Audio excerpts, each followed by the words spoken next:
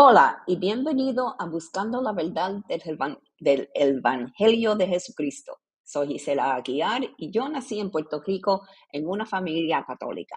Después de muchos años de estar perdida, Jesús me salvó de sí misma. Iba a ir al infierno y ahora soy salvada por su gracia. Soy cristiana renacida en Cristo.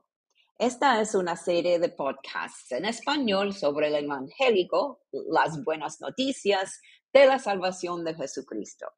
Espero que al escuchar la palabra de Dios se inspire a estudiar la Biblia diariamente por sí mismo. Busca la verdad. Que Dios abre tu corazón, ojos y mente para entender lo que el Espíritu Santo está tratando de decirte.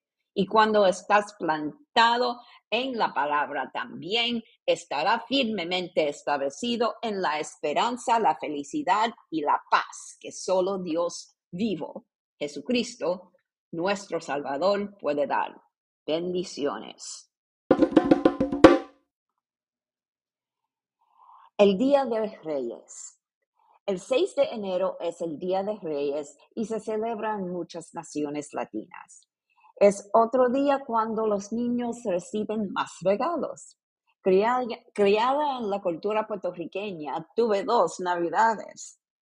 Pero la visita de los Reyes del Oriente al niño Jesús es una historia importante. Habla de hombres sabios reconociendo al Rey de Reyes. En Mateo capítulo 2 tenemos lo bueno, lo malo y lo feo.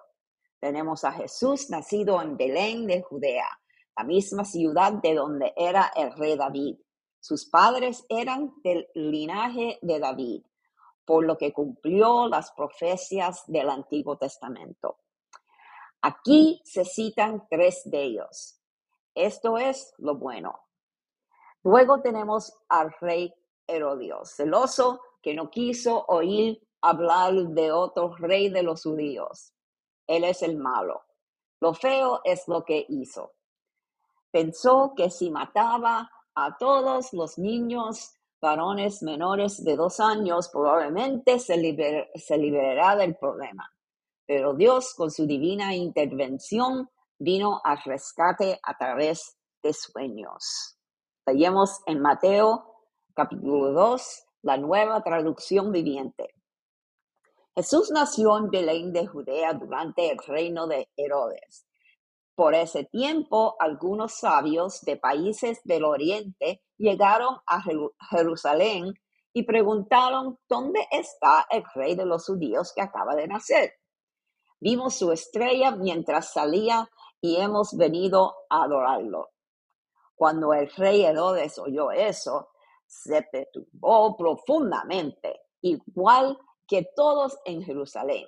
Mandó llamar a los principales sacerdotes y maestros de la ley religiosa y les preguntó: ¿dónde se supone que nacerá el Mesías? En Belén de Judea, le dijeron, porque eso es lo que escribió el profeta. Y tú, oh Belén, en la tierra de Judá, no eres el menor entre las ciudades reinantes de Judá, porque de ti saldrá un gobernante que será el pastor de mi pueblo Israel.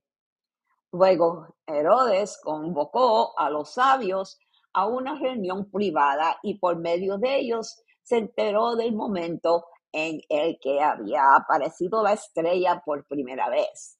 Entonces les dijo: vayan a Belén y busquen al niño con esmero. Cuando lo encuentren, vuelvan y díganme dónde está para que yo también vaya y lo adore. Después de esa reunión, los sabios siguieron su camino y la estrella que habían visto en el oriente los guió hasta Belén. Iba delante de ellos y se detuvo sobre el lugar donde estaba el niño.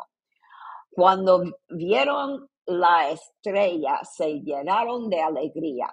Entraron en la casa y vieron al niño con su madre María y se inclinaron y lo adoraron. Luego abrieron sus cofres de tesoro y le dieron regalos de oro, incienso y mirra. Cuando llegó el momento de irse, volvieron a su tierra, pero por otro camino, ya que Dios les advirtió en un sueño que no regresarán a Herodes. Cuida a Egipto. Después que los sabios se fueron, un ángel del Señor se le apareció a José en un sueño. Levántate, huye a Egipto con el niño y su madre, dijo el ángel. Quédate allí hasta que yo te diga que regreses, porque Herodes busca al niño para matarlo. Esa noche José salió para Egipto con el niño y con María, su madre, y se quedaron allí hasta la muerte de Herodes. Así se cumplió lo que el Señor había dicho por medio del profeta. De Egipto llamé a mi hijo. Cuando Herodes se dio cuenta de que los sabios se habían burlado de él, se puso furioso. Entonces, basado en lo que dijeron los sabios sobre la primera aparición de la estrella, Herodes envió soldados para matar a todos los niños que vivirán en Belén y en sus alrededores y que tuvieron 2 años o menos. Esta acción brutal cumplió lo que Dios había anunciado por medio del profeta Jeremías. En Rama se oye una voz, llanto y gran lamento. Raquel llora por sus hijos. Se niega a que la consuelen porque están muertos. Regreso a Nazaret. Cuando Herodes murió, un ángel del Señor se le apareció en un sueño a José en Egipto. Levántate, dijo el ángel, lleva al niño y a su madre de regreso a la tierra de Israel, porque ya murieron los que trataban de matar al niño. Entonces José se levantó y regresó a la tierra de Israel con Jesús a su madre. Pero cuando se enteró de que el nuevo gobernante de Judea era Arquelao, el hijo de Herodes, tuvo miedo de ir ahí. Entonces, luego de ser advertido de un sueño, se fue a la región de Galilea. Después la familia fue a vivir a una ciudad llamada Nazaret, y así se cumplió lo que los profetas habían dicho. Lo llamarán Nazareno. La palabra de Dios. Aquí hay unos puntos para considerar. Los profetas del Antiguo Testamento predijeron todo sobre el nacimiento de Jesús. Lo llamaron pastor. Un pastor dirige, guarda y protege a su rebaño. Es posible conocer la palabra de Dios, pero no actuar en consecuencia. Los líderes religiosos deberían de haber ido con los magos a adorar a su nuevo rey. Los reyes magos se inclinaron ante el nuevo rey en homenaje. Los 3 regalos: oro, que representa la realeza; incienso, usado para la adoración; mirra, especia funeraria utilizada para ungir el cuerpo de los muertos, significando que Jesús es Rey, Dios y desafiador de la muerte. Herodes representó el mundo oscuro que Jesús vino a salvar. Dios intervino con sueños primero a los magos, diciéndoles que no volvieran a Herodes; a José, diciéndoles que huyera a Egipto inmediatamente; y más tarde, después de la muerte de Herodes, diciéndole que regrese. Luego, más tarde, que no quedarse en Judea, sino establecerse en Nazaret. Preguntas para ti.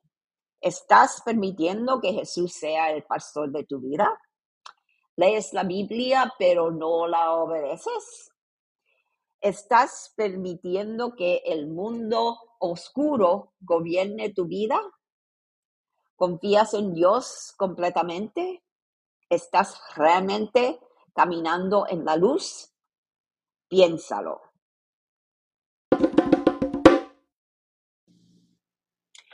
Gracias por escuchar este episodio.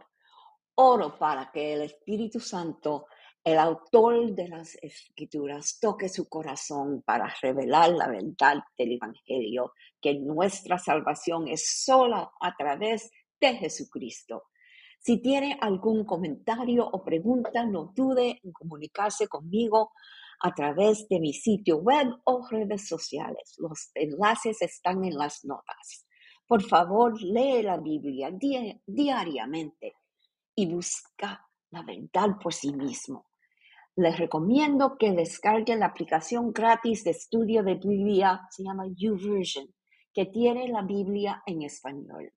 Amigos, estamos viviendo en tiempos extraños y locos, los últimos días, los últimos tiempos. Pero sepan que nuestra esperanza es solamente en Jesucristo, no en este mundo. Jesús dijo en Apocalipsis 3:20, mira, yo estoy a la puerta y llamo. Si oyes mi voz y abres la puerta, yo entraré y cenaremos juntos como amigos. Jesús está llamando. Tienes que abrir la puerta de su corazón. Pedro nos dijo en 2 Pedro 3:9. En realidad, no es que el Señor sea lento para cumplir su promesa, como algunos piensan. Al contrario, es paciente por amor a ustedes. No quiere que nadie sea destruido. Quiere que nosotros todos se arrepientan. Jesús regresa pronto. ¿Está listo? Arrepiéntete de sus pecados, invita a Jesús a su corazón ahora mismo.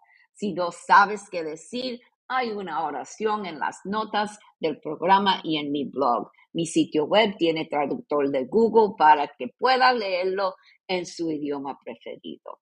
Bienvenidos y bendiciones.